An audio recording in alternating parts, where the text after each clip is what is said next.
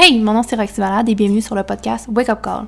Je suis auteure et conférencière, je voyage à travers le monde et je veux rendre le bonheur viral. Mon objectif ultime, c'est de réveiller les gens et les sortir de leur plus profond sommeil. Je veux qu'ils réalisent que c'est possible de vivre dans sa lumière et s'épanouir. Co-créons cette vie de lumière ensemble. Bon épisode! Aujourd'hui, on reçoit Thomas Poulain. Thomas est un entrepreneur et leader dans l'industrie du marketing relationnel, soit la vente directe qui est plus communément appelée le MLM. Tom a construit une organisation de 12 000 entrepreneurs. Son organisation génère plus de 10 millions de revenus par année et il a voyagé dans plus de 20 pays grâce à son entreprise. Il a aidé des dizaines d'entrepreneurs à générer plus de 100 000 par année et se consacre maintenant à changer l'industrie du marketing relationnel. Je vous souhaite un magnifique épisode et bonne écoute. Ça, hier, j'espère que vous allez bien. Jour 2 avec Tom. Puis hier, on a fini avec... On parlait un peu des moves audacieux. Là, je voudrais te parler de ça aujourd'hui parce que si vous ne connaissez pas toute l'histoire de Tom, notre but, c'est pas d'en parler juste de ça aujourd'hui. Mais Tom, c'est une personne qui a accompli des grandes choses. Il a vraiment eu beaucoup de succès. C'est pour rien qu'on dit que c'est non seulement le leader dans son industrie, mais le leader non seulement le leader dans tout ce qui est sa compagnie, mais aussi dans l'industrie. Et ça vient pas sans move audacieux. D'accord? Vous avez fait des grands sauts, toi puis Annie aussi. Puis dans ta vie, je pense que tu n'as jamais manqué d'audace, jamais manqué de guts. Tu as fait des grands sauts. Puis moi, j'ai envie d'aborder ce sujet-là de qu'est-ce qui se passe dans ta tête, parce que sincèrement, des fois, on reçoit des nouvelles de ce que vous faites, tout ça, puis on se dit, merde, c'est crissement bold, qu'est-ce qu'ils ont fait comme move, des affaires là. Fait puis je pense que, comme je disais tantôt, toutes les personnes, je pense que c'était avec Annie, je sais pas si c'était avec toi ou avec Annie, on discutait de ça, mais toutes les personnes qui ont du succès dans la vie, c'est qui ont fait des sauts de l'ange, puis c'est toutes des personnes qui ont fait des movements, puis ont décidé de se lancer. Puis j'ai envie qu'on parle de ça aujourd'hui. Fait que voici l'introduction du sujet d'aujourd'hui. Fait que parlons de ça, comment ça se passe dans ta tête? Comment ça se passe dans ma tête? Ça, c'est toute une question. Hein? C'est toute une question. Comment ça se passe dans ma tête? Ben, je pense que Annie et moi, on n'est pas satisfait. Ouais. En fait, on est satisfait, on a beaucoup de gratitude pour ce qu'on a, mais je pense que ce qui me passionne vraiment, c'est de toujours continuer le grind, le journey. J'aime ça. Ouais. J'aime le journey. Le parcours, le processus. Oui, exact. Le processus, c'est quelque chose que j'aime. Puis, écoute, tu dis, écoute, qu'est-ce qui se passe dans ma tête? C'est une question assez vague, mais... Tantôt, c'est que tu m'as dit... Tu pourras rajouter là-dessus. Tu m'as expliqué un move que vous avez fait, quasiment hot, votre dernier move. Puis tu m'as dit, c'est juste qu'à un moment donné, moi et Annie, on s'est regardé puis on s'est dit, on vaut plus que ça. Puis je pense que ça justifie vraiment gros un move audacieux de se dire, c'est quoi sa valeur par rapport à la situation, puis ce qui fait en sorte que vous changez de place. Ben exactement. C'est juste que la situation dans laquelle on était, on savait que justement, qu'on valait plus que ça, qu'on pouvait aller chercher plus, puis que dans la situation dans laquelle on était, on avait perdu le belief, on avait perdu la vision puis le end goal, le résultat, puis la destination, ça, on l'a choisi. Ouais.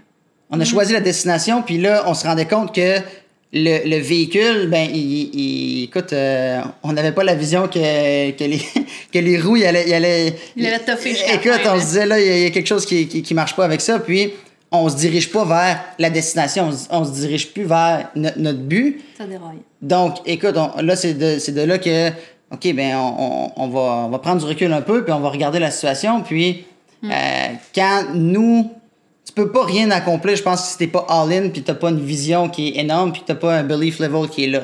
Ouais. Après, est-ce que tu vas avoir des choses, est-ce que tu vas avoir des up and down, ça? Ouais. Ça, c'est garanti.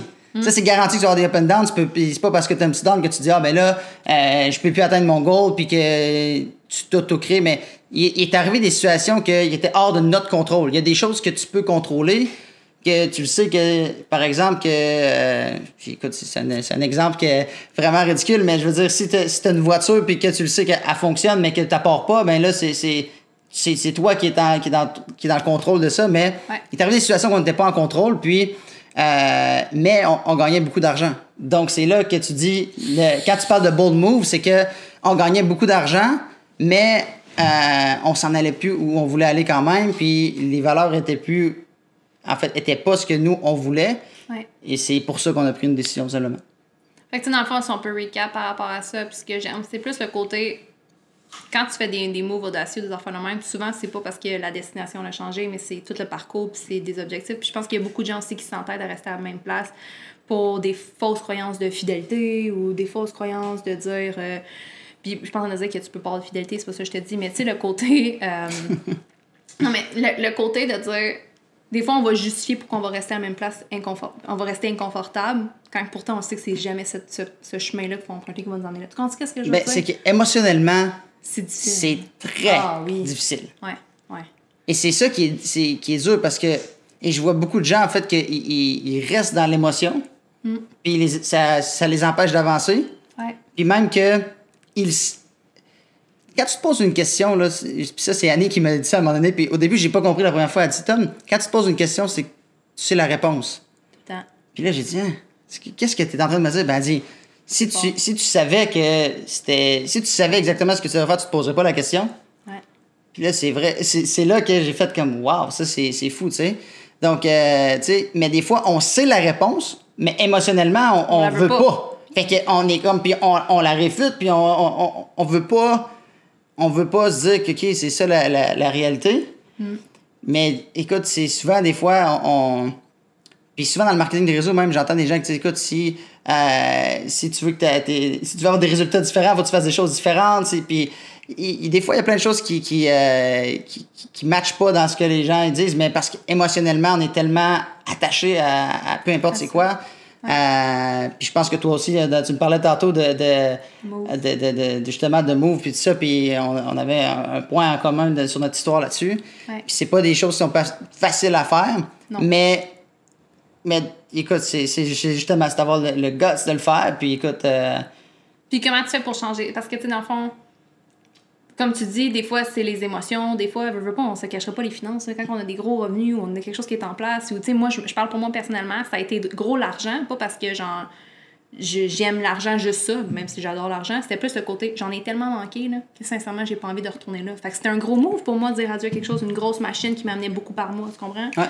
Fait que, tu sais, il y a aussi tout ce côté-là, il y a plein de raisons. Puis comment tu fais pour passer par-dessus ça? C'est quoi qu'est-ce qui se passe quoi dans ta tête? Qu'est-ce qui balance? En fait, ça revient à ta valeur. Je veux dire, une fois que tu maîtrises quelque chose, tu sais que tu peux le refaire. Ouais. Tu comprends? Ouais. Fait que ça n'a jamais été la question parce que j'ai jamais douté de est-ce que. En fait, oui, c'est pas vrai. J'ai déjà eu ce doute-là, mais maintenant, après les années, je me suis prouvé à moi-même que. Le doute n'avait pas sa place. Ce doute-là, il est plus là. Il a déjà été là. Puis j'ai déjà été dans un mode que à chaque jour, je me réveillais pour ne pas perdre ce que j'avais. Mm-hmm. Ma motivation le matin, c'était de ne pas perdre ce que j'ai parce que j'aimais tellement j'aimais tellement ma vie que je voulais plus jamais avoir d'autre chose que cette vie-là. Ouais. Mais tu tombes en mode survie parce que tu es en mode protection. Ben en fait, tu es en mode protection. Fait que tu restes là, mais tu stagnes. Parce que tu fais tes objectifs, puis ta vision, c'est rester là. Ouais. C'est pas d'évoluer, tu sais. Mais aujourd'hui, je me suis prouvé que je suis capable de le refaire. Puis je pense que le succès aujourd'hui, c'est un mindset. Ouais. Puis c'est pour ça que, tu sais, j'ai même vu d'autres personnes, puis je pense que t'en es la meilleure exemple, des gens qui aujourd'hui, ils font même plus de marketing de réseau, mais qu'ils réussissent dans d'autres choses. Pourquoi? Parce que selon moi, c'est le meilleur environnement possible que, justement, ça développe un mindset, ça te développe... Puis écoute, quand t'as le bon mindset, puis quand t'as le bon mindset, tu peux faire ce que tu veux dans ta vie. Tout est possible. Tu sais, quand on dit l'état d'esprit invincible, on en parlait, c'est marcher sur le four avec Tony Robbins, c'est un état d'esprit, man, que t'es invincible. Tu marches 15 pieds, man, sur de la braise pure, puis tu brûles même pas. À quel point t'es dans un mode invincible, tu sais. Fait que je pense vraiment que le mindset, ce qui va emmener notre jour 3, l'environnement. On va parler de ça. Mm-hmm. OK, fait que ça finit aujourd'hui. Bonne soirée à vous, puis on se revoit demain pour parler d'environnement. Hey! Avant que tu quittes, je voulais t'inviter à participer à une journée transformationnelle avec moi.